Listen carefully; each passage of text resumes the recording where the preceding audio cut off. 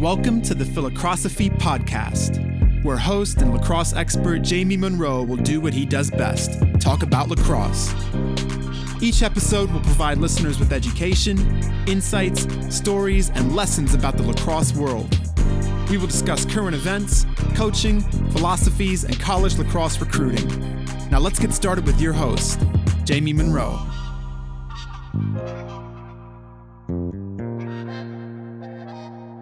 How's it going, everybody? Really excited to welcome Andrew Baxter to the Philocrosophy Podcast. Andrew is the head lacrosse coach at Fairfield University, a first-year head coach, was a longtime assistant at Yale, where he was defense coordinator, associate head coach, and they won a national championship and spent a lot of time coaching since 2002. Andrew, welcome to the show.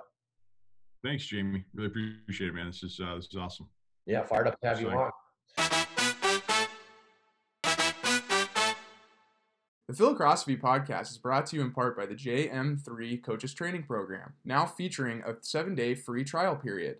And here's your host, Jamie Monroe, with more information on how you can get your hands on some of the best lacrosse content out there for free.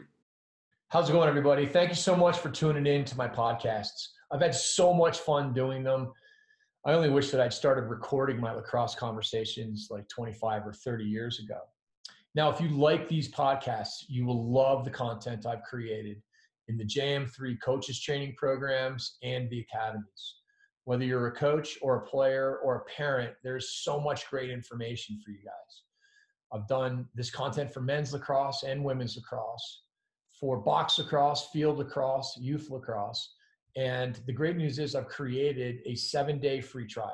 So if you're tired of endlessly searching the internet for great content, just go to www.jm3sports.com/free trial.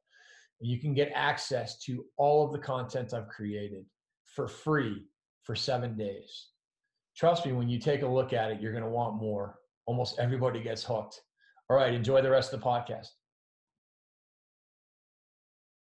So you spent a lot of years honing your craft as a player and a coach, and I would love to hear about your coaching journey.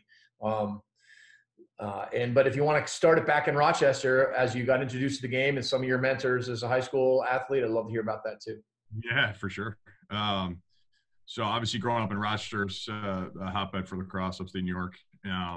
But my high school actually didn't get lacrosse until I was in 8th grade. So 8th grade was the first year I played. I played modified lacrosse, and it was the first year of the program in the high school. Some of the programs in the area had lacrosse for, 30, 40, 50 years, but Brighton High School, where I went, just started a program later. And so I played 8th grade, played JV lacrosse, 9th and 10th grade, and then varsity lacrosse. And being a new program, we didn't really have many lacrosse coaches, so we had football guys and wrestling guys coaching lacrosse. So yeah, it was cool. I had some good coaches though that were guys that I looked up to for sure. Tom McMillan, who's a guy who's still up in Rochester coaching. I think he's coaching women's high school now at Russian Red. And cool memory actually about Coach McMillan was national championship game 2018. I'm out on the field and I hear someone yell my name, Bax, hey Bax, hey Bax. And I look over and it's Coach McMillan and his son. And I was just like, oh my God, this is so cool. He was my JV coach from 9th and 10th grade. So, we got our butts kicked for a while, a couple years in the Monroe County League up in Rochester. And that was quite an experience. Grew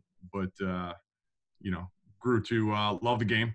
Played with some good guys. Pete Millman was a high school teammate of mine, actually. Oh, nice. Yeah, Pete and I graduated together, which is crazy. Not a lot of people know that. Yeah. Pete Millman, the head lacrosse coach at Cornell, for those people who don't know.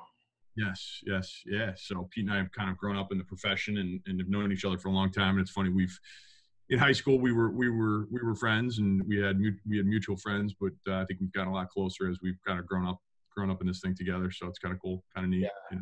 Well, it's kind of crazy too how like when you're in this lacrosse world that like your best friends always seem to have some kind of a tie to lacrosse. When you reconnect with somebody, it's about lacrosse. And totally.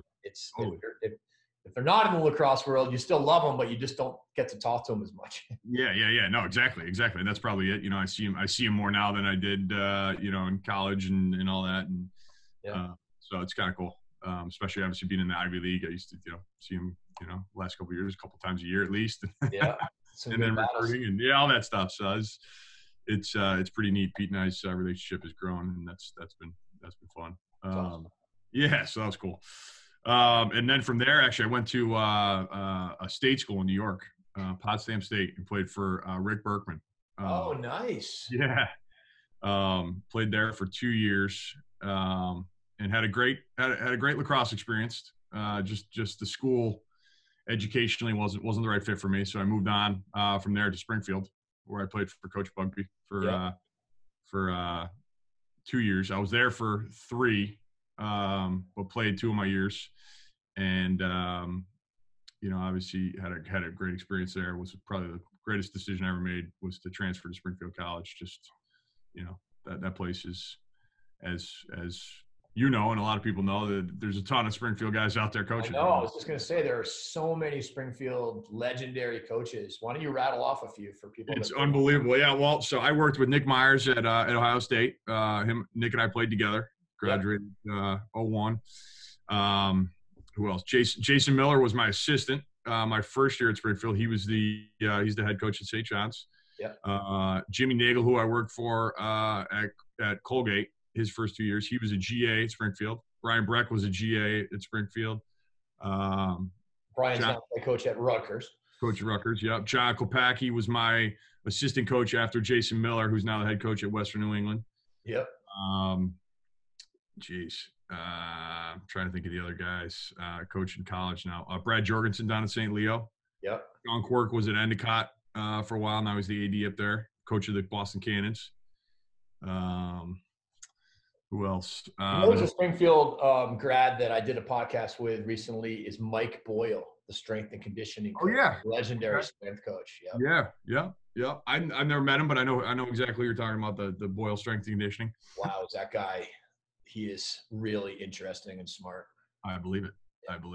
Yeah, the strength and conditioning piece is come a long way, and Springfield's known for that too. So, actually, the guy working with us or working with our program here at Fairfield is a Springfield guy as well, exercise science guy. Oh yeah, nice. Yeah. How about my boy Johnny Bay? Do you remember? Did you ever know John Bayreuther? He was a Springfield guy. Yeah. Of course. Assistant at Denver for in 03 and 04. Yeah, totally. Do you remember when I totaled my car at the King of the Hill and you and Coach Bayreuther gave me a ride to the airport to get a new rental car? Now you mentioned it. I was like when I was at Ohio. It was when I was at Ohio State, so it was probably maybe like 2009 or 2010 maybe. And I smashed my car. I got T-boned right at that crazy intersection at Swarthmore College at King of the Hill, and I walked over the fields, and you and Coach Bayreuther were the first 2 people I saw, and I was like, you guys aren't going to believe this. I just got totaled. So, yeah, I know Coach Bay. That was a good pay it forward moment. Yeah. Talk to us a little bit about Coach Bugbee. I've met him over the years. Don't know him really well, but just an awesome guy. Yeah, for sure. Coach Bugbee, actually, he's another guy who, as the years have gone by and has gotten more into this coaching thing, who I've grown a lot closer to. So this year he came by one of our practices towards the end of the fall, him and his whole staff, and we went out and after practice did some chalk talk with him and caught up about kind of some philosophies and that kind of thing. And then we went out to lunch, which was an awesome experience for me. And then last year he came and brought his whole staff to a practice at Yale as well, and I spent the day with him. So it was kind of it was a really cool experience for me to have a guy that coached me in college and had a great impact on my coaching career, and come back and kind of watch me do my thing and want to hear from me. So that was very humbling and very cool, Yeah. But yeah, obviously, Coach Bugbee been through a lot over the last couple of years, but he's a guy that a lot of the Springfield guys look up to in terms of having a great impact on their lives and their careers and all that good stuff. He's just kind of like one of those guys that's, doesn't get too high, doesn't get too low, and doesn't change really over the years. He's still the same guy he was, 20 years ago when I was playing there. And I think there's something to be said for that in terms of a foundation of morals and the way he lives his life. So pretty cool. Yeah. So how did you decide you wanted to get into coaching, and how'd you get connected with NAIGS through actually next Springfield? Yeah, exactly. So I was at Potsdam State and trying to figure out what I wanted to do, and kept coming back to lacrosse and sports and being like, you know what, I got to get into this coaching thing. And when I was looking at schools originally coming out of high school, I was looking at Potsdam and Cortland, and Cortland obviously being a great PE school as well, and just didn't get a great feel from the school for whatever reason. And so was looking at Springfield being like, well, this is the best physical education school in the country. Let's give this a try. And so it just ended up working out. And then got hooked up with Coach Nagel when I was at Springfield through John Klepacki my senior year. Told Coach, I was like, I want to get into coaching. You know anyone for me? And I was talking to Billy Bajornis at Hartwick. Yeah. I want to be like a volunteer there for a little bit. And then I think Coach Nagel, what ended up happening was I graduated mid-year in December, and Coach Nagel had an opening on his staff needing someone for January. And so I couldn't have been more fortunate that he took a chance on me. I remember going up there for an interview like in December, right before the holidays, after I just graduated. And he offered me the job, and I started in January, and I had no idea what I was doing or getting into or anything like that. And but have John Klepacki to thank for all he did for me with that and got me started with the coaching career, which I guess still owe him to this day. It's like incredible. He's been a huge mentor for me, along with Jim Nagel as well. They were huge in kind of pointing me in the right direction and telling me what I needed to do in order to get to where I wanted to be, and I give them a lot of credit for seeing a glimmer of hope in me at that point when I was 22 years old and long hair and hemp necklace on and not knowing what I really wanted to do. That's great. So talk about your experiences up at Colgate.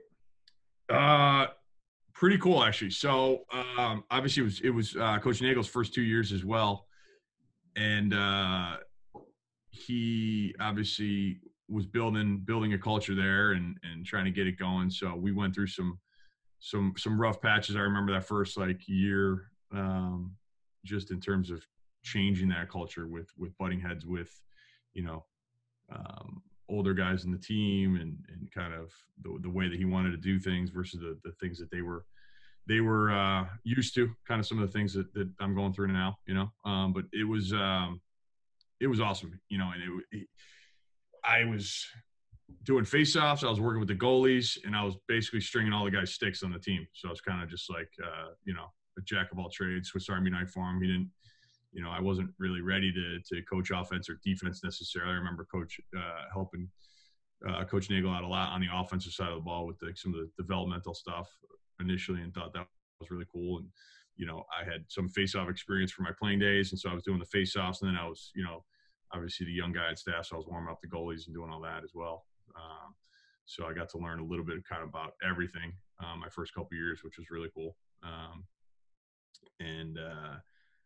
It was a great experience. I remember the one conversation I had with Coach Nagel, and he was like, "You really want to do this, huh? You want to get into this coaching thing?" I was like, "Yeah, I think so." And he's like, and I think I said this on another podcast I did, Jamie, but he told me, he goes, "All right, well," he goes, "So here's what you got to do. You got to this summer pack up your car with as much stuff as you can put in there, go out and work as many camps as you can, like just go and meet as many lacrosse coaches, as many people as you can, work as many camps as you possibly can, and coach and really hone your craft out there." And I think that's my biggest advice for young guys looking to get in the profession now is like just go meet as many people as you can.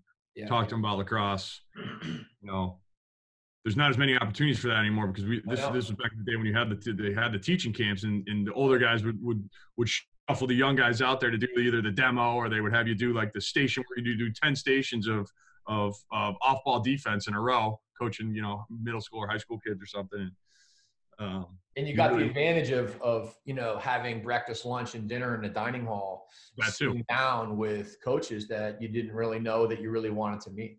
Totally, that too. And I remember I remember those conversations. I sitting down at lunch, and one of the coaches that you knew would come up and say, "Hey, nice job with that off ball defense station." You'd be like, "Wow, really?" So you, exactly. I was like, "All right, cool." But like just learning to hone your craft in terms of hearing yourself talk and teaching the fundamentals of how you, and to really kind of developing your philosophy of how you thought the game should be played, or like, and you don't really know at that age, but you're just kind of like trying to figure out like, hey, maybe you should hold your stick this way, or, here's how you should play off ball defense. And then you kind of like, you reflect on that and you're like, that doesn't really make much sense, but some of it does, some of it doesn't. But I think that just that act of meeting people, like you said, and having those conversations at the breakfast, lunch, dinner table and interacting and just talking lacrosse is something. What were your favorite camps that you would go to at back in the day? So obviously the ones were the peak performance camps, with all those Springfield guys I mentioned before. And then there was a bunch of high school guys from New England that worked those camps every year that were legends. And then so it was peak performance, and then the peak 200 recruiting camp where all those guys worked, and I got to build relationships with the Springfield guys. That was cool. And then I worked Cardigan Mountain Camp. Oh yeah, a couple years. Yeah, that was another one where they would just be like, "Hey, young guy, you're out there, work the demo, the 4v3 demo or whatever." It's like, okay. I'm trying to think. Going back to that story I was telling you about Nagel, the one I remember going down because I ran into Coach Pilot the other day at a recruiting event. And I was telling him about a story about how I remember going down to work his goalie camp at Roanoke my first year at Colgate or whatever that summer, just because it was like the timing of it worked out for that camp. And I remember going down there to Roanoke and working the goalie camps. I worked his goalie camp in Roanoke. I worked his goalie camp at like Kings Point. I think it was Kings Point School or something like that. And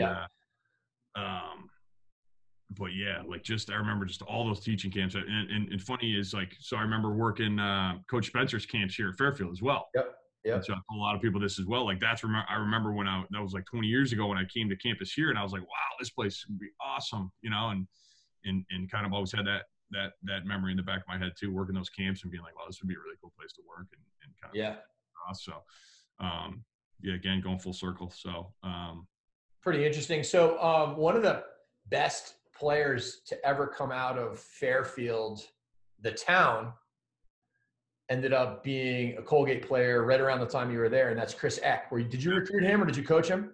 I recruited him. So I was kind of on the later end of the recruiting process with him, but I remember his official visit and all that, picking him up from the airport and recruiting him, having phone conversations with him throughout that time. When he was in about 7th grade, I had this group of about 15 kids from Fairfield that I coached every Saturday morning from like 9 to 10:30 for about 12 weeks. And I got to know Chris Eck. And then I blinked an eye, and all of a sudden I was, he was facing off against us when Colgate had some really good years with those guys. They did. Really nice players, Yeah, absolutely. And that was, obviously something I learned from Coach Nagel, the recruiting piece. Like he did a good job those a lot of his years there, recruiting guys up there and getting like, good kids from that not a lot of people knew about. And it was pretty cool. So then you moved on to Drexel? Yes. Yeah. Coach Bates? Yes. So I did 5 years at Drexel. And it was one of those things. Another one, I tell my assistants this all the time. I remember because we just got back from the convention a couple weeks ago, and I remember going up to Coach Bates at the convention with my Colgate business cards and handing him a card because I'd heard that he was going to have an opening on the staff the next year, and I introduced myself, and said, "Hey, I'd be very interested in talking about the position you're going to have next year at Drexel. I'm an assistant at Colgate." He had no idea who I was or anything like that, and shook his hand, had a conversation with him a couple weeks later, and remember going up there for a couple interviews. But just a cool story about networking at those type of things.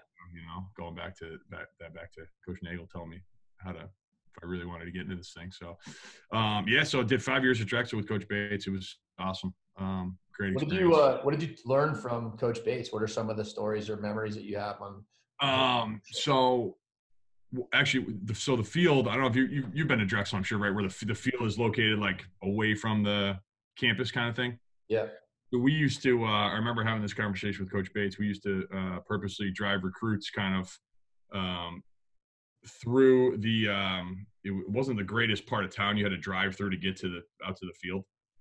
So in order to get, like, after a couple of years, we developed this philosophy of driving the recruits kind of more of a rugged way to get out to the field, just to get the reaction when they got to the field, to see if this was a kid that that wanted to make that drive every day. Like, Yeah, right. Be in the city because it's urban, you know, and not a lot of people were like, they didn't, I don't think a lot of people understood that when they got on campus, or they didn't realize it till they got on campus. It was kind of like one of those things where we would take kids, you know, through the city and then get the reaction when they got to the field to be like, hey, is this a kid we really want to have in our program? Is this a kid that knows what he's getting into and really wants to go to school in the city and kind of, you know, make that trip out to the field every day. So I remember having that conversation with him, being like, we would always be like, well, how did he react to the drive, or how did, you know, how was it out the field, and that kind of thing. So, but yeah, Coach Bates had a great impact on my coaching career for sure. He pushed me, you know, gave me a lot of responsibility for a young guy, which I can't thank him enough, you know. And one of the coolest things, so when I first got there, I was coaching offense, and I was helping Coach Bates with the offense my first year. And Jim Rogalski, who's out of Michigan now, was the full-time assistant at the time running the defense. Yep. And so Jim's still one of my closest friends to this day. He's a defensive coordinator at Michigan now, right? Yeah, right. And him and I lived together my first year. But I remember I was helping Coach Bates out with the offense, and then my second year, he gave me basically offensive coordinator role, which I was like, wow, this is going to be awesome. And I remember having, you know, a lot of conversations with him about, you know, moving from kind of a jack of all trades type of guy to a coordinator role. And I remember him talking to me about that. And we went through Coach Tierney's kind of video together. I remember Coach Tierney made Bill Tierney made like the coaching, one of those sports productions videos. Yeah. Was it, are you referring to the Princeton Way defense? Yes, exactly. I mean, I must have watched that video seriously 50 times. I mean, that was like the Bible of videos anyway. Yeah, exactly. So actually that might've been that was actually the next year. So I did offense for a year, but then the next year I was like, hey coach, what do you think about me coaching defense? Because I was kind of still finding my way, trying to figure out what I wanted to do. And I was like, you know what, I might relate better to these guys. And I was like, the offense wasn't great that year. And I was like, you know what, let me try defense. And I remember that's when the year we watched the defensive video or whatever. He had some notes for me, and we kind of watched parts of it together. And he was like, if you're thinking about defense, here's how to kind of get your, you know, formulate your thoughts, and kind of, you know, there's ways to play the ball, there's ways to play the adjacent, and there's ways to slide, you know, and kind of that was Coach Tierney's like 3 principles, or 3 things you could adjust, if you will. Yeah. And so I still remember those notes and having those conversations and being like, okay, like here's how you know, these are things you need to think about as a coordinator and that kind of thing. So that was really cool. But he gave me an opportunity right out the gates to you know, get my feet wet and cut my teeth with coaching offense the first couple of years, and then really develop as a defensive coordinator my last 3 years there. In 2006, Jeff Snyder, who played for me, you probably remember him, the face-off guy, was the MVP of the World Games when Canada upset the U.S. and they kind of took that step. And I didn't see those games. They weren't televised at the time. But I remember asking people what Canada was running on offense. And they were like, oh, well, they were running this pairs offense. Yeah. And they had 3 pairs instead of doing triangles. Yeah. And I remember Batesy and I used to always talk about offense and box lacrosse and how to, you know, sort of connect the dots between those 2 games. And I remember that summer in August driving down University Boulevard on my way, you know, home from the office and talking to Batesy literally about that. And he has just turned that, you know, I mean, he and Brundy have made it into the offense that, you know, that everybody is running now. Do you remember the sort of the beginning stages of building that offense? 100%. Yeah. And I think that was part of the reason he kicked me over to the defensive side too. Because like, funny you asked, Bax, you want to coach defense? Well, I'm going to. Yeah. That's exactly how that came about. Yeah, no, I remember that totally. And I remember the infantile stages of that, and then him like laughing at me trying to coach defense against it the first time he like ran it at practice. Yeah. And we were like in these parallel universes of what we were kind of doing, because at Denver we were doing versions of it that were a little bit different, and but Batesy just like loved it to the degree that he just took it to a whole nother level. He did, yeah. We went basically wholesale with the thing. I think it might have been that first year or that my third year at Drexel. There we had some good personnel for it, and it was a matter of what you wanted to do with the pair behind, whether you wanted to leave them open or you wanted to put the guy in the crease and the guy at X based on kind of you're getting defended or if you wanted how you wanted to move those guys. But the two guys, the two pairs on the wings were the staple. They were doing their 2-man game with the ball or the off ball. They were doing that. They had their scripted motions. I remember messing around with pairs of like we did almost like a drop down 3-3 pair where we had it was more of a low offense of low lefty pair, low righty pair, and then a crease and a top guy. Right. The crease and top guys would exchange and seal, and it really made it difficult. You could get awesome like underneath moves where they would slide, get no second, or sometimes you could come top side and get really nice fade action. It was kind of before, it was right as Dave Cottle was kind of really pioneering all that fade action that you see now. Yeah. Really interesting stuff with pairs. We think about it as just sort of what we've seen out of, Batesy through Drexel and Princeton and what everybody has kind of built it to being. But you can put your pairs anywhere. In fact, I think the way the Canadians did it was out of a circle where they had a lefty wing and X. Yeah. And they had like a righty pair, and then they had two top guys that kind of just played that might have been lefties also. I mean, it's just right. Yeah. Pretty interesting.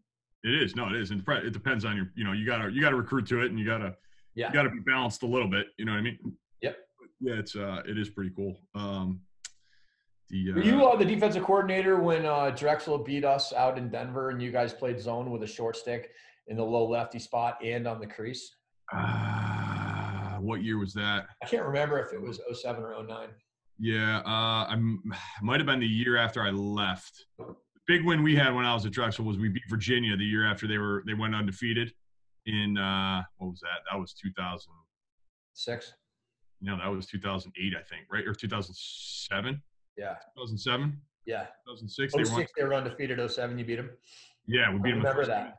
You guys always open with them. They always open with you, right? They did, and they kicked our butt for a couple years, and then I remember we beat them down at their place on that on the AstroTurf, the field hockey field. We like 2 seconds left in the game. We had our freshman faceoff guy pop it forward. They didn't stop the break, and Zach Fisher was our faceoff guy. He hit Colin Ambler on a point and for the game winner. It was ridiculous. The game tire was a pairs look. We called the timeout with like. We called the timeout with like 15 seconds left or something, and we ran our lefty Canadian off off a pick, and Virginia didn't play right. We scored in like 7 seconds with like I don't know what and there was like 10 seconds left, and we won the face-off and popped it forward and scored with like 2 seconds left. It was a crazy game. Was that back when you had Church and McIntosh on the roster? Before those guys. Andrew Chapman was the lefty attackman we had from transfer from Mars Hill. Oh yeah. Yeah, he was a Toronto Beaches guy, junior B Canadian kid. He was a lefty. The early days of Canadian recruiting. Oh my God, yeah, in Division 2. I remember Coach Bates was like, I got this Canadian. He scored like 50, 60 goals last year in Mars Hill. He's like, there's something to be said for that. Yeah, it's like so funny. It's pretty funny. People don't know that like that's kind of how reclassing happened too. Because I remember, talking to Canadians, I'd be like, "So what year are you?" And they basically be like, "Well, what year do you want me to be?" Jeff Snyder ended up being a 22-year-old freshman. Yeah, right. Couple gap years. Yeah, that was before early recruiting. Like basically, that was back when Junior A lacrosse still had tons of kids that were not committed, and so you could pick a kid up when he was 20 or 21. Usually they were. Like in Snyder's case, he was chasing a hockey dream and then kind of realized that, it wasn't going to work out. So right. Lacrosse career. Yeah. But how did you end up moving over to coach with your old teammate Nick Myers at Ohio State? Yeah, so we were in Philly, or I was in Philly, obviously at Drexel, and then got married in the summer of '08, and then got a call from Nick that summer when he got the job. And I remember the conversation with my wife. I called her right after I got off the phone with Nick, and I was like, yeah, I just got off the phone with Nick and wants me to come out and check things out at Ohio State. And the first thing out of her mouth was, let's do it. I said, okay, all right, well, let's do it. All right, not expecting that, like her to be like, hey, let's move across the country, and that was a really, really cool experience for me. And it was one of those things where, Coach Bates wasn't happy about it at the time because him and I had just we had won the league the 2 years before that.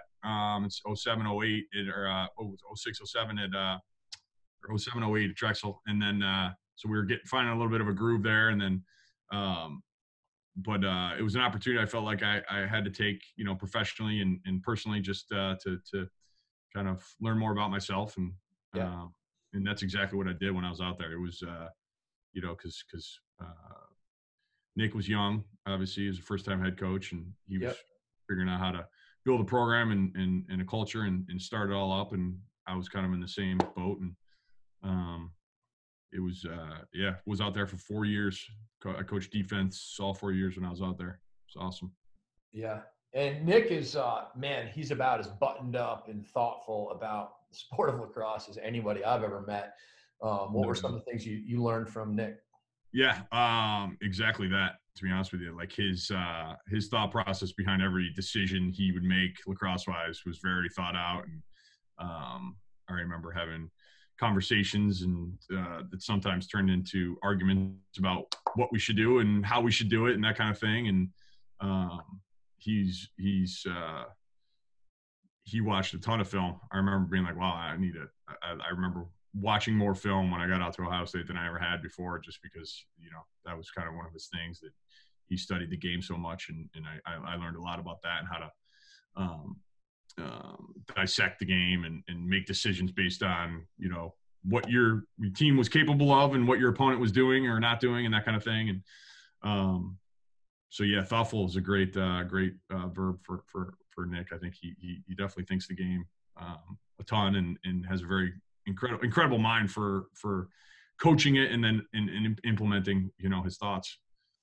Yeah, unbelievably organized. I did visit them last year, and it was just amazing to watch just how everything is orchestrated. Even just running a practice, they have a meeting with strength coach and facilities and all the assistants and the trainers, and just making sure, it's pretty amazing. It is buttoned up, and they've got, incredible resources out there to do some there, which is cool. Right. And, but like leveraging those resources takes an incredible amount of effort, work, thought, organization. I mean, actually, it's pretty impressive. 100%. Pretty big difference, between schools that have that and don't, how much actually you have to do just to use your resources of technology and personnel and stuff like that. Yeah, no, absolutely. Absolutely. So then you ended up, if I recall, you were going to get out of coaching. Yes. Yeah. Yeah. It was, in like 2013 or something like that? That was 2012. So I did 4 years out at Ohio State, 09, 10, 11, 12, and then started a family out in Columbus at Ohio State, and just got to a point where I just wasn't sure if I wanted to coach anymore. I didn't know if I was tired and a little burnt out, I think, just from doing it and moving across country and that kind of thing, and just wasn't sure if I wanted to coach anymore, and kind of just needed some time off. So, and it was kind of like a critical age. You were at a critical age to figure that out. Yeah, absolutely. And it's one of those, a lot of guys in our profession, get out at that kind of time, whether they're trying to figure out whether they want to still be, an assistant, and they haven't become a head coach yet, to kind of have that stimulation of that task. And so I was at a crossroads, and talked with a lot of important people in my life, obviously my wife and my family, and got a call from Coach Shea, like probably 3 weeks, a month after I'd kind of gotten out of Ohio State and didn't know what I wanted to do. And I'd gotten some other calls from some other coaches as well to see what I was doing, and I still wasn't sure. And he was just like, come out and take a look. He's like, no pressure, you know, because I had known Andy for a long time. Back when I was at Springfield, he was at UMass at the time. Oh yeah. So back when I was still playing, I had known him, and so he was like, yeah, just come check it out. And I was like, okay, and just went out there and came to the realization that I definitely needed lacrosse and coaching in my life still.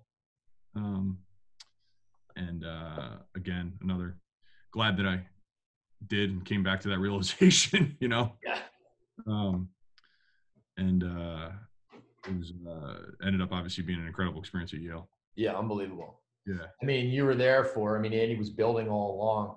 I've mentioned this a few times on the podcast. I mean, you know, Andy has established himself as one of the finest coaches in the game, you know, but he like anybody else, had a process, and it wasn't that easy at Yale. And I know, because I coached for 8 years.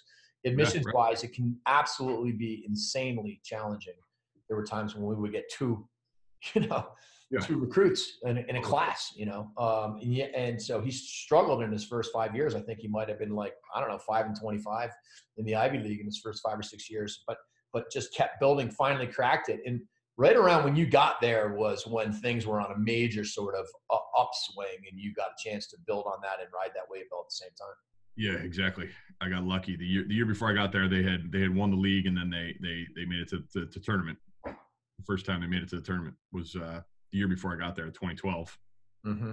So 2013, we had a pretty good team coming back, and that was actually a very cool experience for me as an assistant going into a program that had just made the NCAA tournament. And I was like, well, I don't want to screw this thing up, you know, we got some guys coming back. And so, and Andy was kind of like, yeah, he's like, you know, you can do whatever you want. Cause he trusted me. And I was like, well, listen, I don't want to change everything you guys have been doing defensively or anything, because obviously what you're doing is working. So it was cool for me to kind of take what they had there and implement some of my own stuff that I had some success with, that I liked and I was comfortable with, and working into their system, and then kind of developed from there, you know?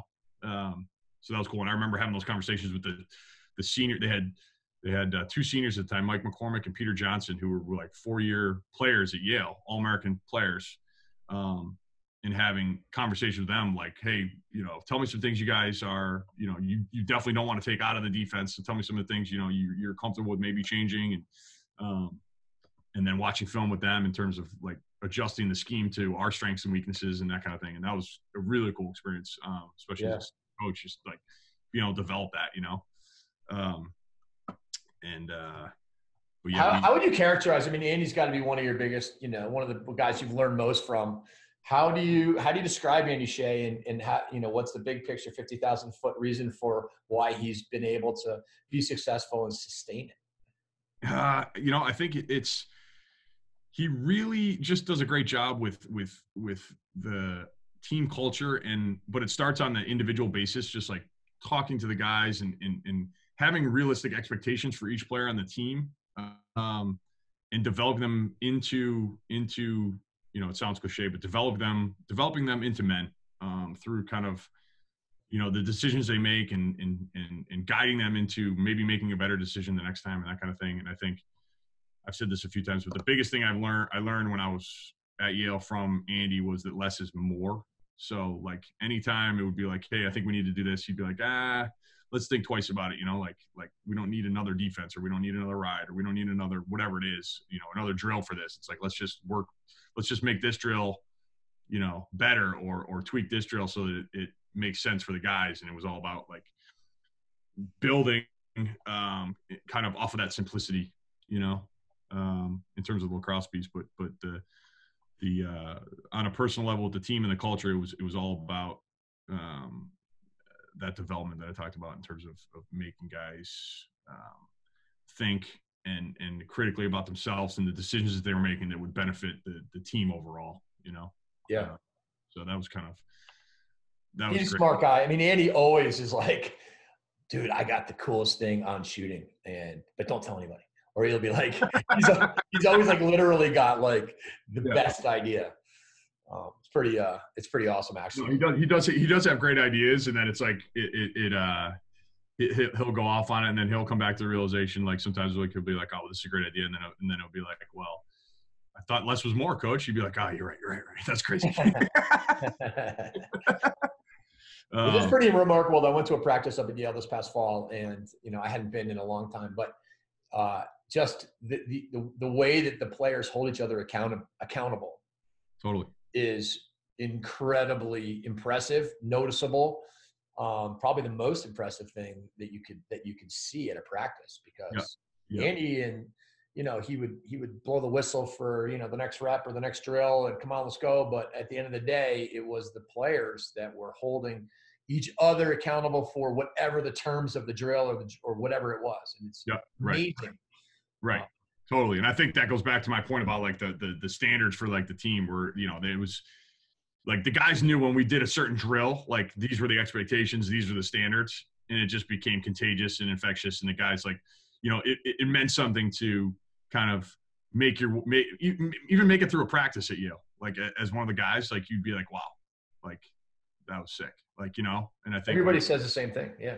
Getting to that point of like, and then graduating as a Yale lacrosse player, like it meant something significant, and that's something I'm trying to build here at Fairfield too. Right. Like have that, when you graduate from this program, it's like a badge of honor, like it's, you went through, you walk through, I made this analogy at practice in the fall. I said, we want to walk through, 1,000 miles of absolute, the worst stuff we can walk through, so that when we get to game day, it feels like a warm bath, Right.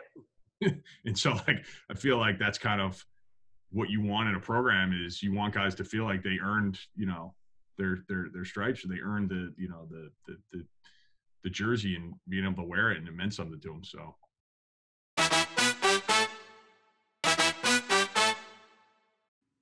The Philocrosophy podcast is made possible in part by the JM3 video assessment tool. There's no question that video is critical to player development. One way or another, your son or daughter must utilize video to learn their game and the game. To learn more, see video testimonials, or register, go to www.jm3sports.com/video right now. Yeah, well, let's switch gears right into that. I mean, you are a first-year head coach. You're trying to build a program and build a culture.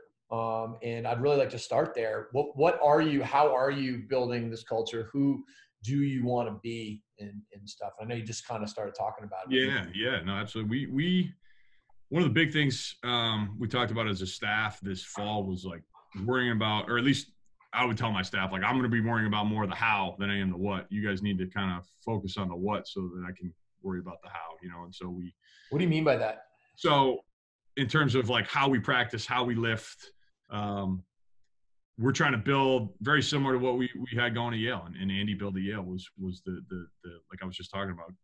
Like I wanted to feel like it means something if you get through a practice at Fairfield, So it's like, well, how hard is it? We don't want to waste time doing conditioning, but at the same time, we want to have practice run so fast that the guys feel like they got an incredible workout in, and they ran from drill to drill, and they were moving together. And at the end of the practice, they were like, holy cow, we just got better, but they're not sitting there counting their reps in the shooting drills because it's going so slow. It's like, all right, I just at the end of practice, I want them to realize, holy cow, I got a ton of shooting reps. I got a ton of transition reps. I got a ton of defensive footwork reps. And, an hour and a half, 2 hours later, like practice is over. It's like, holy cow. And I think, so we did a lot of focusing on what practice looks like, from how we get out, how we literally run onto the practice field, and what that looks like, and how it should feel, and talk to the guys about when it was good and when it was bad. Like, hey, there was great energy coming on the field today. Like, it should mean something to step on the field. At Fairfield University as a Fairfield lacrosse player here, like it's got to mean something when you step on the field. So we talked to some about that, and then from there it was like, all right, well, here's how we want practice to look. It's guys are going to be running the entire time from drill to drill. At times we put, and I got this from Andy, like we would put and you probably saw this at the practice you were at, we would put a clock, or I'd count down from 10 in between drills to be like, all right, hey, we got whatever drill it is, you got 10 seconds to get there, and we would draw it up before practice on the whiteboard, ask questions to make sure guys knew where they were going, and then the expectation was that they were going to get there as fast as they could, and that the drill was going to start in 10 seconds. So the only times we ran this fall were when the guys at practice couldn't get to the drill in time, or it didn't look like we wanted it to in the 10 seconds or 20 seconds or whatever it was we gave them, you know? And so honestly, the how, you talk about the what versus the how. Yeah. And what you just sort of described for any coaches that are listening. I mean, would you recommend the concept of how quickly you can mobilize your troops is pretty much telling the story of what kind of a coach you are? A little bit. Yeah. Cause that was probably one of the biggest priorities I had going into the fall. Yeah. You know? No doubt. You watch any program, that's the way, you know, that's really well coached and organized. That's the way it is. And, you know, you just can't, you don't have time to talk and explain and let people figure it out and walk. I mean, it's like literally because, and it also, it's a matter of processing for the athletes too. I mean, they have to be able to switch gears to new situations and know the details immediately. Correct? 100%. And I think, you know, someone said this the other day, or I was listening to something and I told my assistants this, I said, you know, that's why we film practice too. I said, if you want, you know, you can worry about the what more so in the film, like bring a guy in and tell him, you know, what he's doing here on this shot or how you want him to do this. But at practice, I'm like, practice is we're out there and we're getting the reps, and, you know, there might not be, the quality of the reps might suffer a little bit, but at the same time, the next practice is going to be better because you're going to watch it you're going to watch the what with the kid on the film, and he's going to be better at that the next practice when he's going 1,000 miles per hour. But and actually isn't like, in some ways, you could argue that a rep that might suffer because they're not doing something correctly is just a part of the process anyways, and you're better off letting them make mistakes and get through that rep rather than stopping it and 100%. correcting it. 100%. I agree. Yes, exactly. And it's like, that is part of it. It's like when you're teaching your kids how to, like, you know, tie their shoe or something. It's like, you gotta let them make a mistake every once in a while, you know, they got to figure it out. Exactly. So if their shooting form is a little off, it's okay for a couple reps of practice, you know? Yeah. And you watch the film and you make it better and you make adjustments. And then the next time you hope that it's a little bit better. But yeah, the how, in terms of how fast they're doing it, how many reps they're getting, and the aggressiveness they're doing it with is more important, I feel like. No doubt. And it's, you know, changing a culture, you know, regardless of what culture you pick up, building a culture is something that is, it's really challenging. It's because it's hard for players. It's hard for anybody to change, you know, like when they get to a new, you know, if you have a new boss, you know, you get a new job. I mean, there's just like, it's just natural human nature that it's not easy. And so how are you managing through that as part of the challenge? So I've been working with this guy, Brian Kane, Jamie, who we worked with when I was at Yale, who is a peak performance coach. And he's helping me formulate my philosophy as a coach, and then kind of integrating that into a team culture.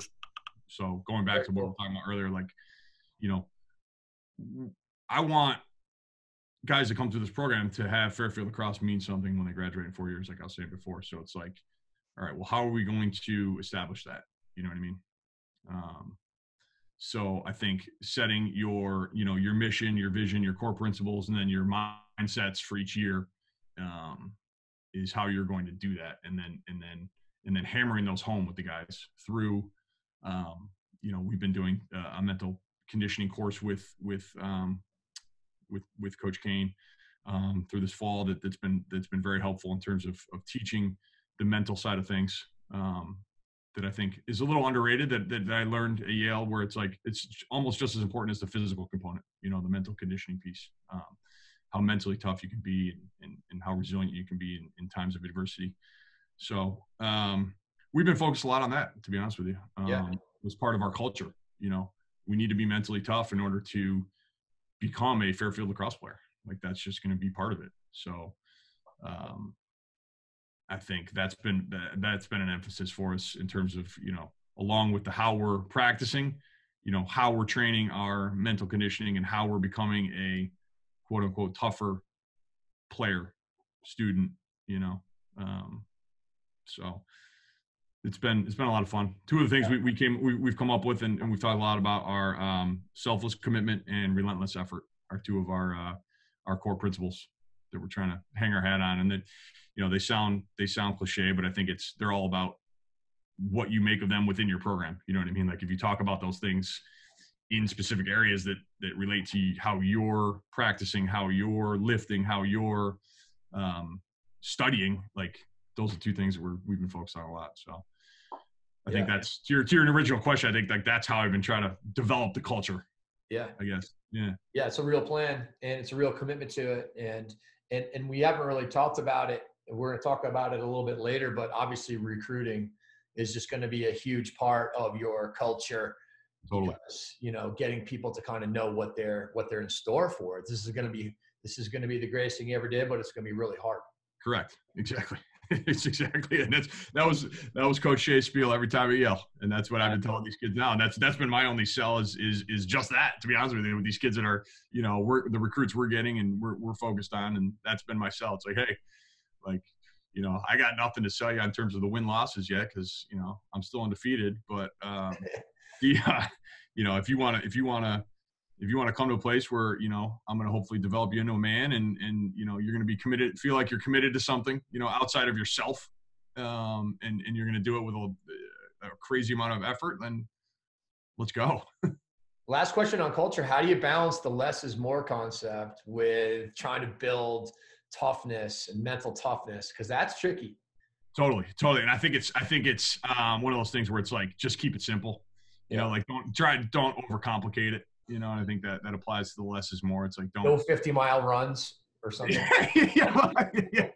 Well, that, and I think just not trying to throw too much at them, like having a focus in terms of, like I said, those two core principles. And obviously those are broad, but it's like, not trying to do too much and just kind of one thing at a time, I guess, maybe in terms of less is more. It's like, all right, well, we got to learn how to practice. We got to learn how to lift with effort, with commitment, and then kind of go from there. It's like, I think that's kind of the way you can balance things with that, Sure. Well, and also like, there's this amazing ability that some people have that you need to develop yourself as the head coach, which is, can you also, keep it light, have fun, be just kind of normal while you're just trying to grind. And that's a really difficult balance.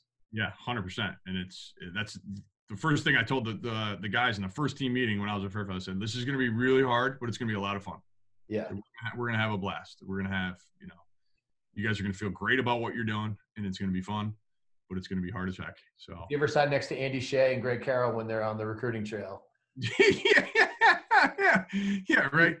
You know what I mean? They're just like literally like Andy is giggling the entire time because Carroll is making, Dave Cottle imitations. Your stomach hurts. Yeah. It's ridiculous. So how are you guys going to play? What's your sort of, vision? I know it probably aligns with what you think you have, but you probably also are trying to balance this. What do we have and who do we want to be? Totally. Yeah. So we, a couple things with that. I think I want to build on what the success we had at Yale in terms of being pretty fluid, defense to offense, and playing two ways, and playing kind of as fast as we can, going back to how we're doing things. Like we want to do things really fast in terms of like the tempo of how fast our defense feels, how fast our offense feels, and then the in-betweens, right? So we're trying to practice like that, one. And then two, I was looking at our league and being like, well, I know predominantly it's been a 6-on-6 league. Like that's what they're known for. Like, hey, we're going to get you in a 6-on-6 set, Towson, UMass, Delaware, these teams are big, strong athletes. They're going to beat you up in the 6-on-6. It's like, okay, well, I'm not sure, like, I want to stand toe-to-toe with those guys. So I was like, well, let's try and maybe create a niche in our league where we can play a little faster and try and get up and down and play some two-way guys. The question became, all right, well, do we have that personnel-wise? To your question, it's like, okay, let's take a look at it. And I think throughout the fall, we went in with that mindset knowing that that's how we wanted to do it. And I think we were pleasantly surprised at the athletes that we have in the program here and the guys' willingness to kind of play like that. They were, I shouldn't say willingness. They were actually psyched. It's fun to play like that, play some transition, play fast. So you're playing two-way middies? We're playing two-way middies. Yeah. So we basically ran, 3.5 lines of middies this fall. We had a couple guys that were playing a D-midi role, which is similar to what we had at Yale. You have those guys, we had like Tyler Warner. Tyler Warner was playing any offense at Yale. You got a guy like that, a couple guys like that play defense and take get him in there every time you can, right? Yeah. Do all the little things, score a goal here and there. So we got a couple of those guys, but predominantly we're playing two-way middies, guys that are getting up and down. And we were psyched with kind of how the cupboard was stocked for that here. To be honest with you, we had some guys I think, and that hadn't been doing that, but they're definitely capable, which we're psyched. And then we've been obviously recruiting to that as well, trying to get guys that play a little bit of both and aren't afraid to start on the defensive end and get up the field. So many. I mean, I hear everybody say, like, we're going to play two-way middies. We're going to play two-way middies. And then when push comes to shove, they're like, screw it. Put the defensive guys in, How, to what degree do you think you can stick with it? And how much were you guys really able to do that, in the past? Yeah. I think it comes down to, like, just having conversations with the guys that are doing it, and saying, like, hey, like, here's your role, and defining those roles. Like, hey, you're a two-way guy. So the guys we had in the past, like, Johnny DeAngelis and Jason Alessi and, a lot of these guys like Brendan Mackey, these guys that we had at Yale that played, up and down. It was like, hey, you're gonna either, if you take the face-off wing, you're either gonna play offense or you're gonna play defense, and that's kind of your two shifts. Or you're gonna, hey, we're gonna start you on defense for this run, and then you're gonna go in and play. Your line is gonna come on offense. Or what you end up having to do sometimes is kind of having to your lines do get a little messed up if you want to play that way, right? Because a guy might start on defense, you might have a short shift on defense, but his line might not be up, but you want him to stay because he's got the good matchup. So then you bring two guys that might be not on his line in to play offense with him, kind of thing. So it's kind of you got to teach it. You can't say, hey, we're going to play two ways, right? But I think in the fall, the thing we've found the most success with is if you just say, hey, we're not subbing in the fall. Like, we're not doing any of the substitution games in the fall and then early in the spring. And you just say, hey, guys, the expectation is that middies, you're a midi. You're going to play defense. You're going to play offense. You're going to take face-off wings. You may play man down. And then every guy just plays offense and defense. And then it's like, okay, hey, maybe I can play defense. Or maybe I'm not an O midi or I'm not a D midi. It's like all of a sudden you got these guys that are just running up and down and making plays. And I think it will evolve, won't it? Yeah, and that's how it evolves, and that's how I think you start with the mentality of it all, saying, hey, like, the mentality is we're two-way middies. Every guy on this team's a two-way midi. You can play offense, you can play defense, and then you go from there. Yeah, interesting. And how much is riding? I know that you guys at Yale had a heck of a 10-man ride, and one of the advantages of playing two-way guys is you can do that. I'm sure it's got to be a part of the equation. Yeah, definitely. We haven't got too far into that this fall, but we will. We'll get there for sure. I'd love to incorporate some 10-man into what we're doing. Absolutely. Yeah, awesome. Especially with the new rules and the 20-second clearing clock. It's like a lot harder to clear with 20 than it was with 30. It is. That was probably the biggest adjustment we made at Yale, or we felt like with the rules, was the 20-second clearing. We were like, this is tight. So we changed the way we cleared a little bit. But yeah, I think there's definitely opportunities to ride, and I think that, again, that's just a mentality to me. It's like, sure, hey, like we're a two-way riding team, so get used to it. Yeah, it's awesome. Talk a little bit about your defensive philosophy. Sure. It's funny, like, a lot of people are like, well, or they're like, how do you get out and pressure? And I'm like, well, it's not really pressure defense necessarily. It's more of like one of the things we harp on is finishing. We call it finishing. It's like finishing plays. So it's finishing a ground ball. It's finishing a closeout on a shot or a defensive approach.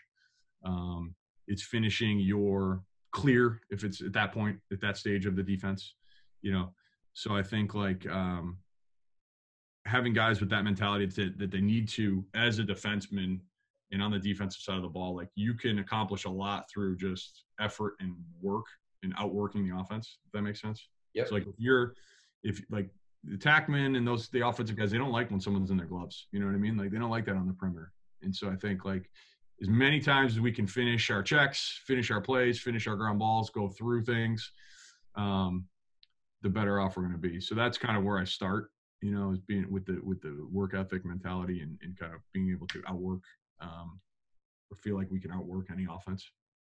Yeah, well, especially like if your man makes a pass, you totally. have an opportunity to outwork everybody and get in. 100%. with more time to be able to communicate and process what's about to happen next. 100%. Exactly. So we work on a lot of we call it going from on ball to off ball, like you're saying, from off ball to on ball. So it's like either you had just played the ball and you got to get back in and be a help defender, or we're a help defender. Now you got to get out and play the ball.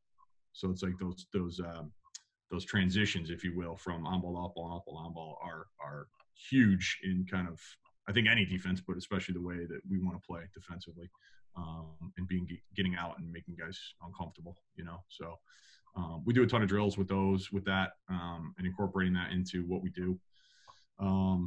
And then I think that the second thing, so it's finishing, and then another thing we harp on a lot is just efficiency in terms of, not only, which makes it hard because you're trying to outwork people and you're trying to play faster than them, but it's now how you can do that most efficiently, I guess, right? So it's like how you pivot after you've been on the ball going from off ball. Like, a lot of guys may turn the wrong way or their footwork might be the wrong way. So it's like those little nuances within the defense of how your feet are moving and which way they're opening up, if that makes sense. Yeah. I mean, and not rounding out coming back in, right? Correct. Yeah, all those things.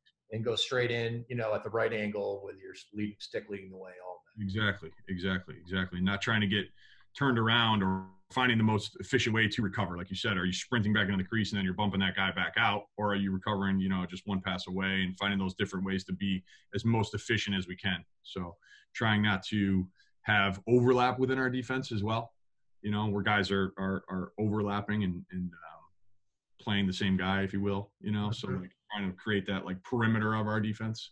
Mm-hmm. And so I think finishing and kind of playing with efficiency are obviously two of the bigger things that play into what we want to do. And then obviously just playing together, I think like that's, what everyone wants to do on defense, but I think we try to do it better than others in terms of the way we communicate and how we communicate and practicing communication and all that stuff.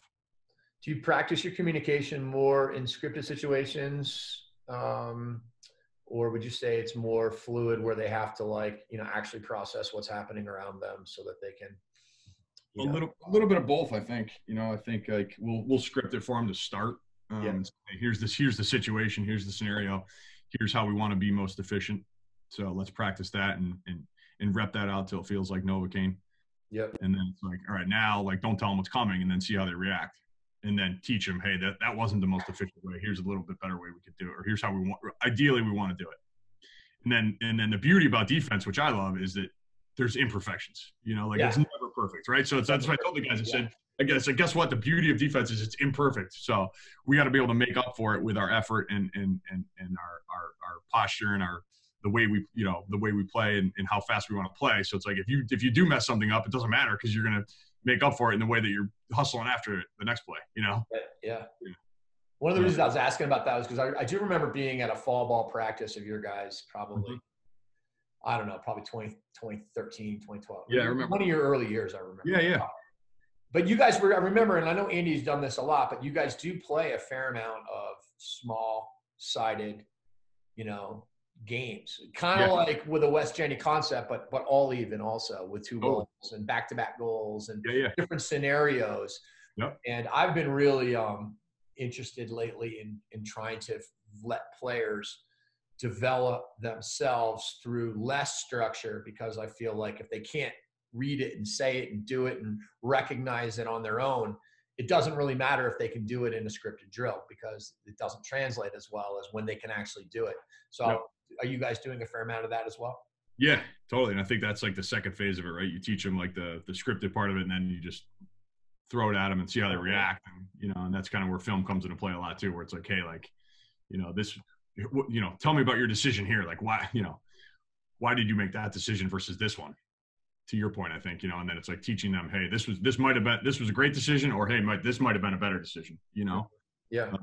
Do you have some interesting sort of rules or constraints you're putting on, to get certain results? Like, I don't know, it's a 4-on-4 short field game. You have to set picks, and double teams are worth 2 points or something. Are you doing various things sort of like that? Yeah, I mean, we've done some stuff like that in the past. Yeah, we've always done. And that was something I got from from Coach Nagel, actually, we used to call them parameter scrimmages. Yeah, right. We've incorporated that into some drill work too, like you're saying. Yeah, so like, yeah, we'll do that. Like, hey, if we get a double team on defense, it's worth a point just as a goal, like things like exactly. Yeah, it's 100%. Yeah.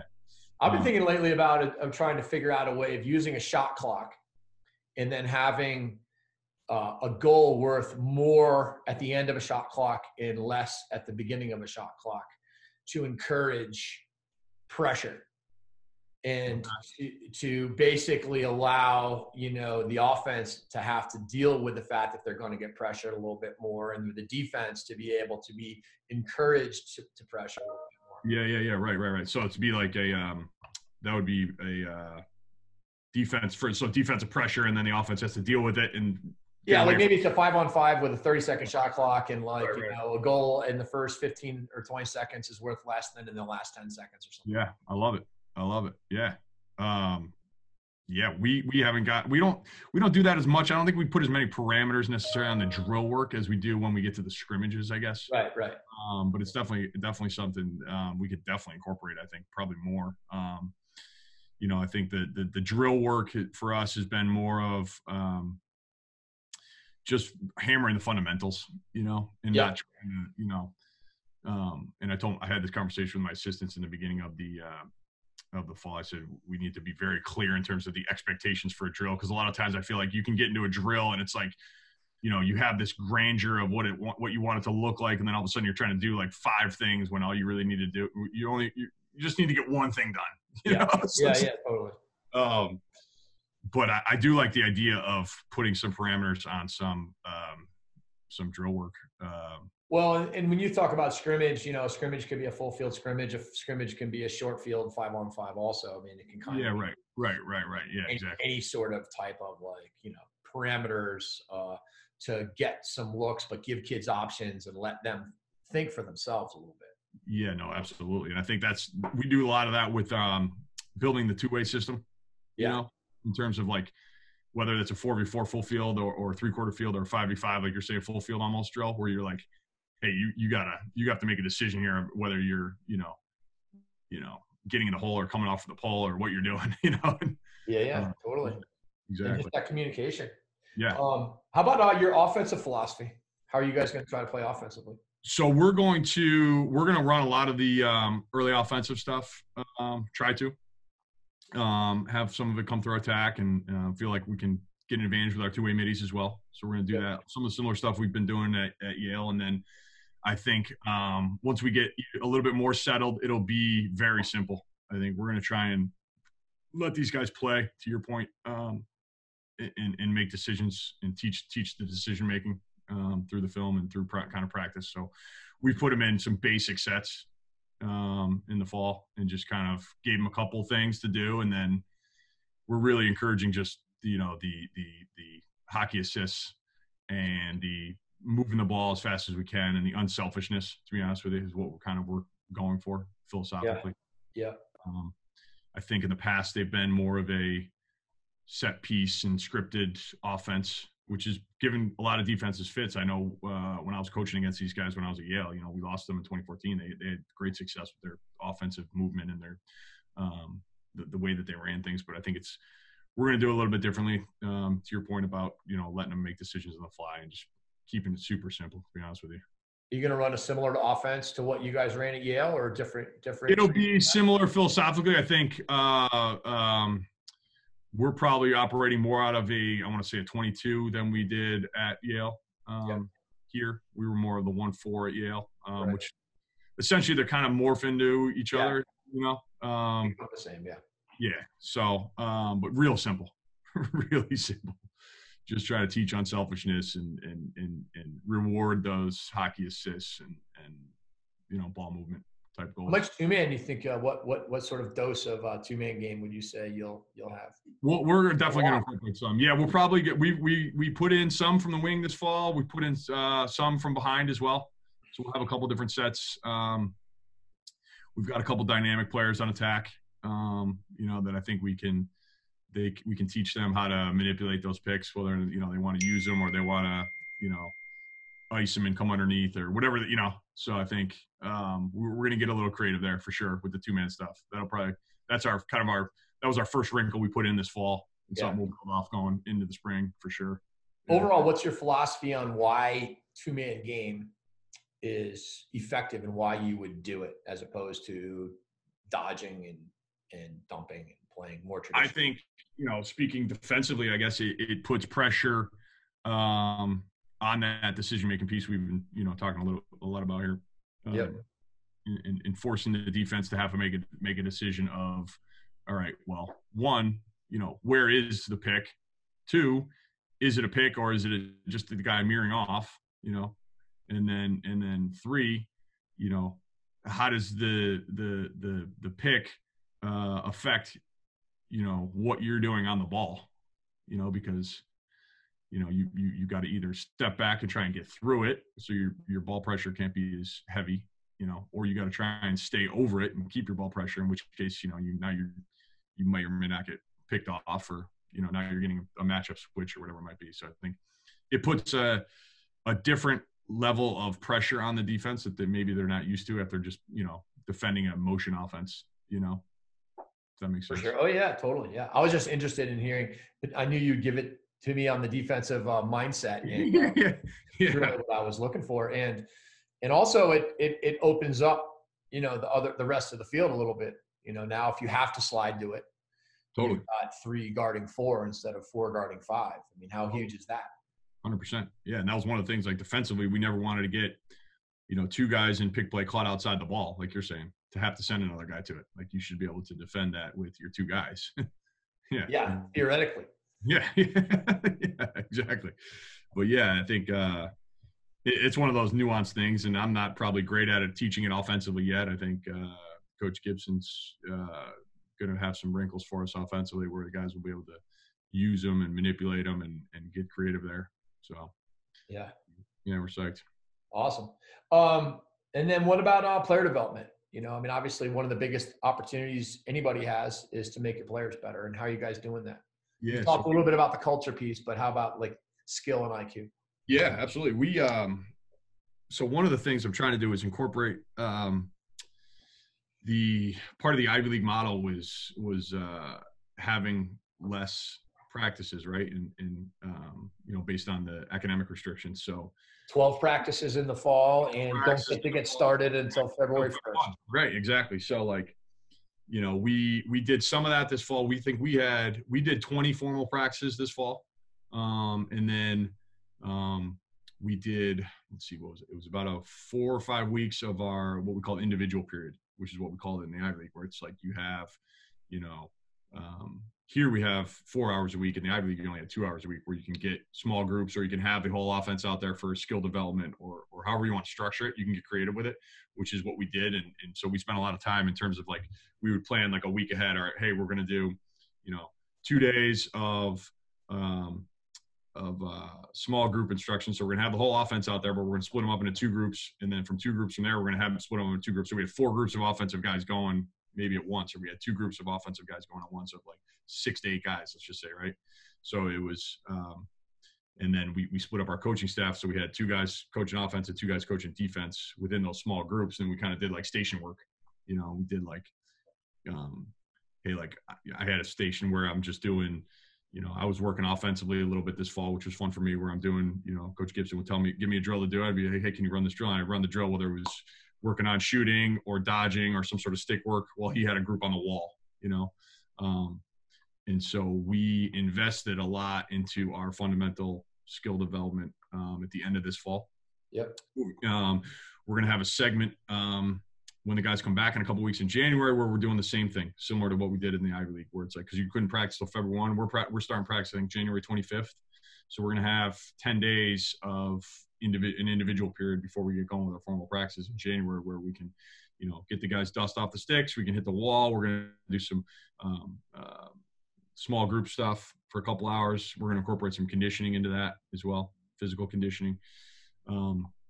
And so I think really focusing in on the fundamentals and making the guys think about their reps, So how are you teaching dodging, and what's the philosophy on that? So a couple more things are really squaring up the guys. So we've got, let me see here.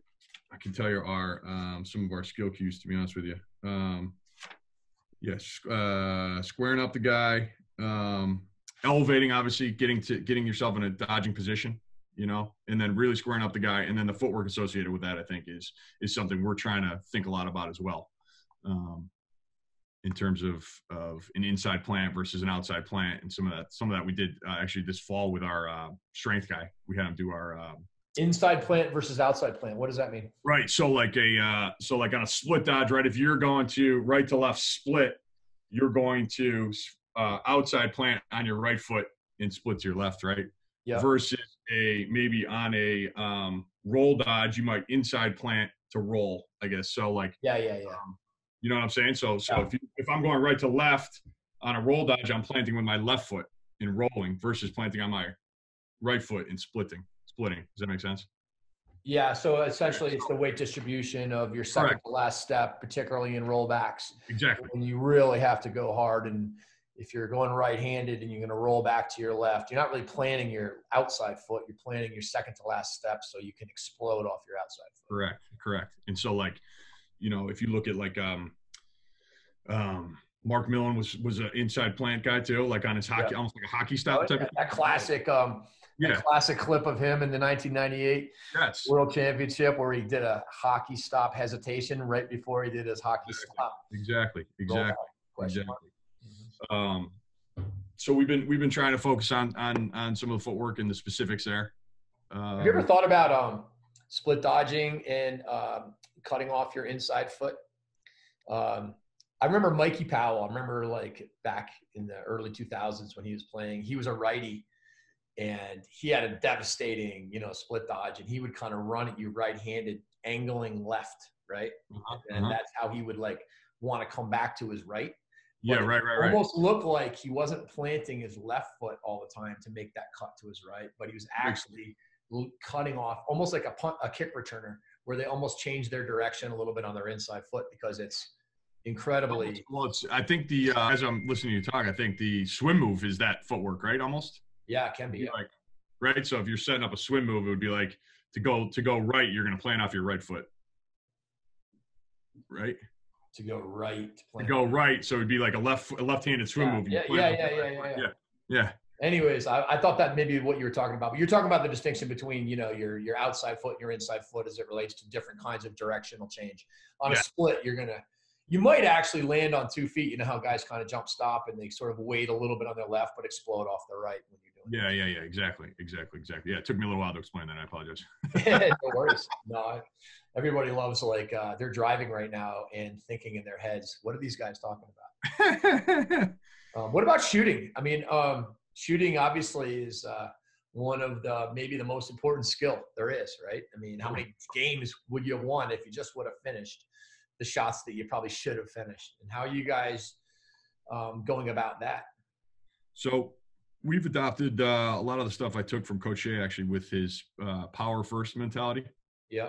So you may have seen some of it at Yale practices, the ones you've been to, but he does like this drill called like back of the nets, where he just has the guy 5 yards from the net or the back of the cage, or like the giant shooting nets on the fields, and they just scoop up a ball. They get their arms as far away from their body as they can in the proper position on the shaft, and just work on their power and just torquing their whole body through the shot, essentially, with the push pull, bottom hand pulling, top hand pushing, doing like 5 or 10 of those, a day, just to build the mentality and build the muscle memory of just that, power first.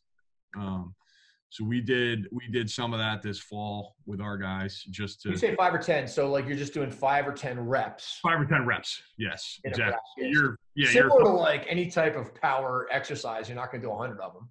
Totally, right? Not doing 100 cleans. Right, totally, and it's something you can incorporate into your your small groups, sessions, your individual sessions. It takes 30 seconds as either kind of a primer for shooting drills. You just say, go do 10 back of the nets, and you're just using power to throw that thing as hard as you can in the back of the net, and just kind of get your muscles ready to go before you're doing shots on the run, or you're doing step downs or whatever it is. So you're kind of working on your fundamental form of it, taking a little bit of time with it, and just developing that power first, you know, and not worrying about where it goes.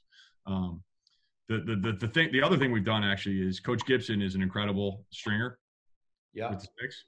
And I think that's one of the most underrated things being taught and coached in our game at our level. Yeah. And something we've done a lot the last couple of years has been really particular about having defensive guys play with a certain pocket. Offensive guys, obviously, there's a little bit more, I think, you get a little more room with kind of where your pocket is or how much, you know, whip you want to have. But I think teaching guys to shoot or work on their form with a stick that doesn't have a lot of whip so that they can really develop power without the stick helping them, if that makes sense. Oh, yeah, totally. I mean, the best shooters are those usually that don't have a lot of whip, and they can place it wherever they want, but if they can have the power, that's the hard part, is to gain. You know, everybody feels like they need the power of the whip, but really it's the quick release and the accuracy along with this power first mentality that can give you a hard enough shot. Exactly. So we've been, you know, helping guys with their sticks and how it, you know, have it properly throw and shoot and be able to develop power with maybe a little bit less whip than they're used to, or a little bit, you know, lower pocket or more fluid pocket than they're used to. So that's something we've been working on a lot. And Coach, so is it a low pocket, mid pocket, high pocket? It's like a mid pocket that's kind of fluid, that just, you know, kind of just has a really smooth release. Yeah. And then what you do is you can take that pocket and tweak it to the guy. Hey, I need a little bit more here, a little bit less here, and or maybe just a little bit. Some guys, as they develop, like we had got a guy like Jack Ty we had at Yale last year who, you know, was able to play with a little bit more of a whip and a hold at the top of his pocket because he had great hands and he had great skills. You know, some people that have unbelievable hands can get away with a huge whip and be accurate as heck with it, and most people can't. Correct. So yeah. So we've been working a lot with our guys on that and what it looks like to be able to have proper technique with, you know, a stick that you can actually pass with as well. So yeah, for sure. There's so many people that just don't realize the value of accuracy and quick release over hold. Totally. You know. And one of the craziest stats. So I was talking to Ronnie Caputo at Duke a couple years ago. And we were having the similar conversation about, you know, stick work and stuff. And he was like, listen, like if you stat a game, a typical offensive player will pass the ball 40 to 50 times and typically take 4 to 5 shots a game. So it's like, all right, well, what's more important? Right. Passing or shooting, you know? And so you propose that stat to your guys, and it's like, all right, hey, like we need to be able to pass the ball first. So you can't have a crazy whip because you're throwing the ball on the ground. Like, you can't step away from a double team because your stick won't allow you to, you know? I think that's, like I said, I think that's one of the most underrated things. And guys, you know, it takes a little time for them to understand that, but it's like, you can't shoot high to high ever because the goal is to catch it when you have got a big whip and you go high to high. It goes into, you know, scouting. Like I've been able to, I could tell you, like scouting now, watching guys play, like, all right, hey, we can double this guy because he's got a huge whip. Like he's not gonna be able to get the ball to his stick. He can't escape a double team because the ball's gonna go right on the ground. Right. You know? Yeah. So last topic, I'd love for you to share your philosophies on recruiting. And, you know, a lot of people that haven't seen Fairfield, I mean, I was telling you before, I lived in Fairfield. I coached at Yale for 8 years. Fairfield is a beautiful town. It's a distant suburb from New York, but it is still sort of up the eastern side of Fairfield County. Incredibly, you know, it's got a beach, it's got a marina in town, but it's also really colonial. And just it's a beautiful town to live in, and it's a beautiful school. So I'm sure recruiting is a lot of fun when you get kids on campus, but what are your overall philosophies on it? So yeah, obviously the school recruits itself when we get kids on campus. That, like you said, I mean, it's a beautiful place. People are always like, wow, you know, this place is incredible. I'm like, it is. Yeah. It's unbelievable. And they've done an incredible job over the past few years in terms of modernizing a lot of the buildings on campus. You know, there's been a capital project over the last 5 years. Every year they're putting in a brand new convocation center, replacing the old basketball arena here on campus, Alumni Hall, with a new convocation center. It's going to be multi-purpose, but, you know, the main purpose will be basketball arena, 3,500 seats, which is going to be incredible. But I think in terms of the recruiting piece, like in terms of the players that we want to bring into our program, we're looking for guys that are, excited about those core principles we were talking about before, like being committed to something outside of yourself and working really hard for that. And it's like something like right now, my only sell is basically, myself and my coaching staff is what I'm selling. Like, hey, you want to come here, here's what you're going to get. I'm going to tell you these things to do every day. And if you want to do them, then it's going to feel really good. It's be a lot of fun. We'll have a lot of fun together. But if you don't, that's great too. So I think, we're recruiting guys that are excited about that and excited about building something here and making it their own, and having that be, and kind of putting it back on them to say like, hey, this is going to be your brand. Like you come here, you're going to make the brand. You're going to have an opportunity to make Fairfield Lacrosse. And I think to a lot of guys, that's exciting,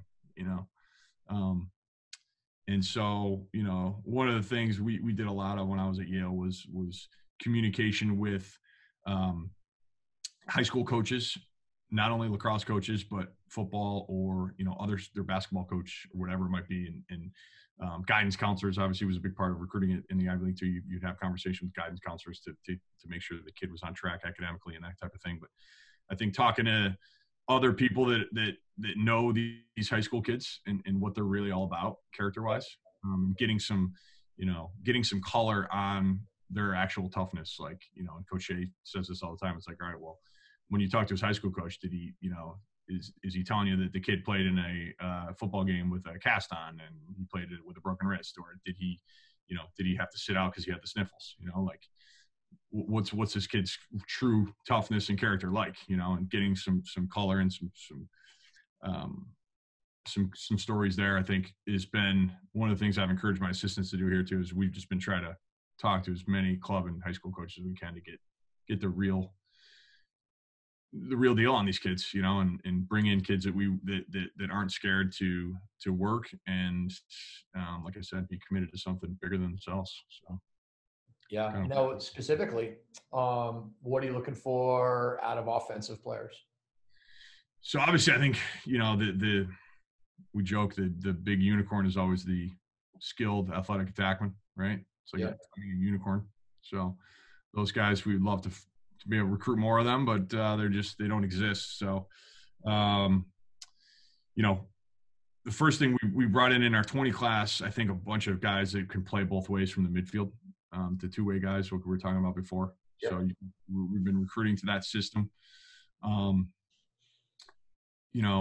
Defensively, I like guys that move really well and that can run, and similar to the two-way midi, but a guy that can is not necessarily a long stick, not necessarily a close guy, but can play a little bit of both. Very versatile, moves well, like I said, and can apply that finishing checks and get out and make offenses feel uncomfortable. And then I think we're in need of face-off guys, so we're bringing a couple guys in our 20 class that we're excited about face-off wise. Which is a beast of its own and probably another conversation, the face-off. But oh yeah, for sure. Yeah, it's ridiculous. Save that one for another podcast. Yeah. So yeah, I think we're excited. We're definitely bringing in some big time athletes. We're looking for multi-sport guys. Love guys that play football and basketball or soccer and basketball or whatever it might be. Soccer, wrestling. But yeah, we've been excited and encouraged about the response we've gotten from I bet. Not only the 2020s, but the 2021s. We've got a handful of commitments in the 2021 class right now that we're really excited about, so, from some really good programs too. That's another thing that we've been philosophically trying to do as well. Bring kids in from good high school programs that we know are getting coached and are playing against good competition. So it matters so much because they've been coached, and you can be the greatest kid ever, but if you've never been coached and all of a sudden you get coached and you're not really used to being coached. Totally. Yeah. Right. Right. It's like, yeah, that's a question we ask. It's like, hey, does your high school coach yell at you? Are you used to that? Are you going to be okay when you're on the line and the 10-second countdown hits? Yeah. Well, hopefully it'll be your it'll be your upperclassmen that are the ones that are going to be That's right. holding everybody accountable, and you better get used to that. That's right. Exactly. What about you recruiting box players? We're trying. Yeah, we've been talking to a handful of Canadian kids. No commitments yet, but we've offered a few and got a few more visiting and just trying to find the right ones. They typically haven't had them here in the last few years. I don't know if that was a philosophy or what, but we'd love to get a player from up north down here and score some goals for us. When you're actually watching kids play, what are the sort of the things that you're looking for? What comes to mind as far as on either side, both sides of the ball, just as like the things that you're like, that you just like to notice and note, It's a good question. I think like the every year, the more I've gone out and evaluated it, it's been more, it's become simpler. Like to me, it's like how many lacrosse plays they're making. So it's like, specifically like, is it how many, passes is a defenseman knocking down? How many times does he get that finish check and create a turnover? How many ground balls does he pick up as a defenseman? Do you know what I mean? Uh-huh. How many, turnovers does that attackman have on the ride? So it's like positive lacrosse plays, right? So it's like simple, like when you're evaluating, like, all right, how many is this guy just out here like making positive lacrosse plays for his team? And then two, it's honestly, it's just athleticism and how well they move, So, I think it sounds simple and cliche, but I think those are the two things. Like when I go out and evaluate, I'm just like, all right, is this guy, creating positive lacrosse plays for his team, and is he doing it in an athletic fashion and at a higher level athletically than maybe the next guy, Yeah. And then, but what about the IQ piece? Because everybody wants the athlete, but then in the end of the day, the smartest guys play. Totally. And I think for me, that comes with the where they're coming from high school wise. Yeah. It's people talk, you can sometimes sense like, hey, this guy's an intelligent player, but like during the summertime, you watch a kid play for even one game. It's like, okay, it's hard for me to tell if that kid's what his actual lacrosse IQ is. Right. Right. So like, I'm putting more faith in the evaluation piece on his high school or his club acumen than I am the one game of that I watched him play over the summer in terms of his lacrosse IQ, if that makes sense. Yeah. So like when I go and watch, let's say I see a kid play 2 games over the summer, it's like, all right, well, how many good lacrosse plays did he make and how athletic is he? And then is he from a good program? Then he's probably going to have a good lacrosse IQ. For sure. You know what I mean? Yeah, no doubt. I think IQ definitely comes from the coaching, and then also there's innate sort of elements of knowing how to play and being coached, like you said, but Oh, yeah. No, absolutely. Yeah. You could see when kids are out of place or don't play well with others when they're out there and that kind of thing.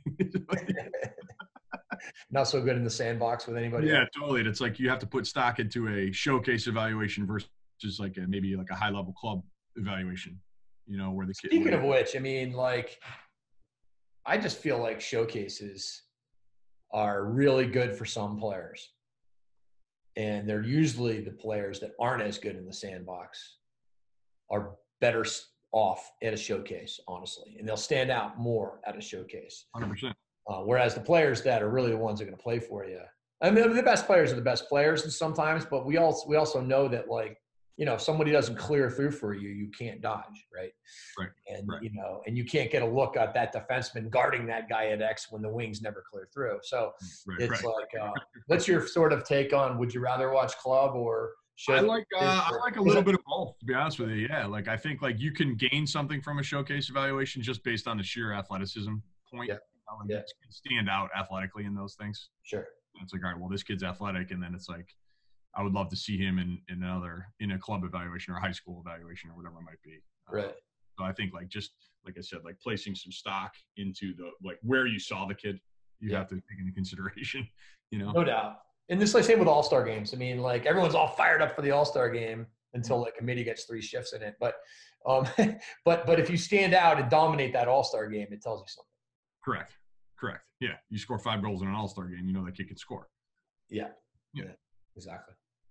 Well, Coach, really fired up that you came on this podcast, and incredibly interesting stuff and thoughtfulness behind everything we talked about. And I want to wish you the best of luck with the Stags this year in 2020. Yeah, thanks, Jamie. I really appreciate it. Let me know if you want to come out to practice anytime. I will definitely will. I'll be in touch. Awesome. Sounds good. Thank you again. All right, Max. Yep. Take care, man. Thanks. Take care.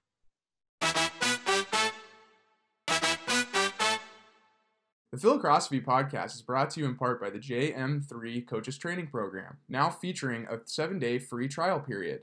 And here's your host, Jamie Monroe, with more information on how you can get your hands on some of the best lacrosse content out there for free. How's it going, everybody? Thank you so much for tuning in to my podcasts. I've had so much fun doing them. I only wish that I'd started recording my lacrosse conversations like 25 or 30 years ago.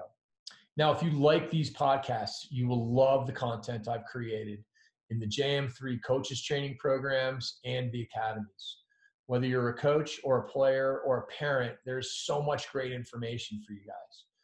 I've done this content for men's lacrosse and women's lacrosse, for box lacrosse, field lacrosse, youth lacrosse. And the great news is I've created a 7-day free trial.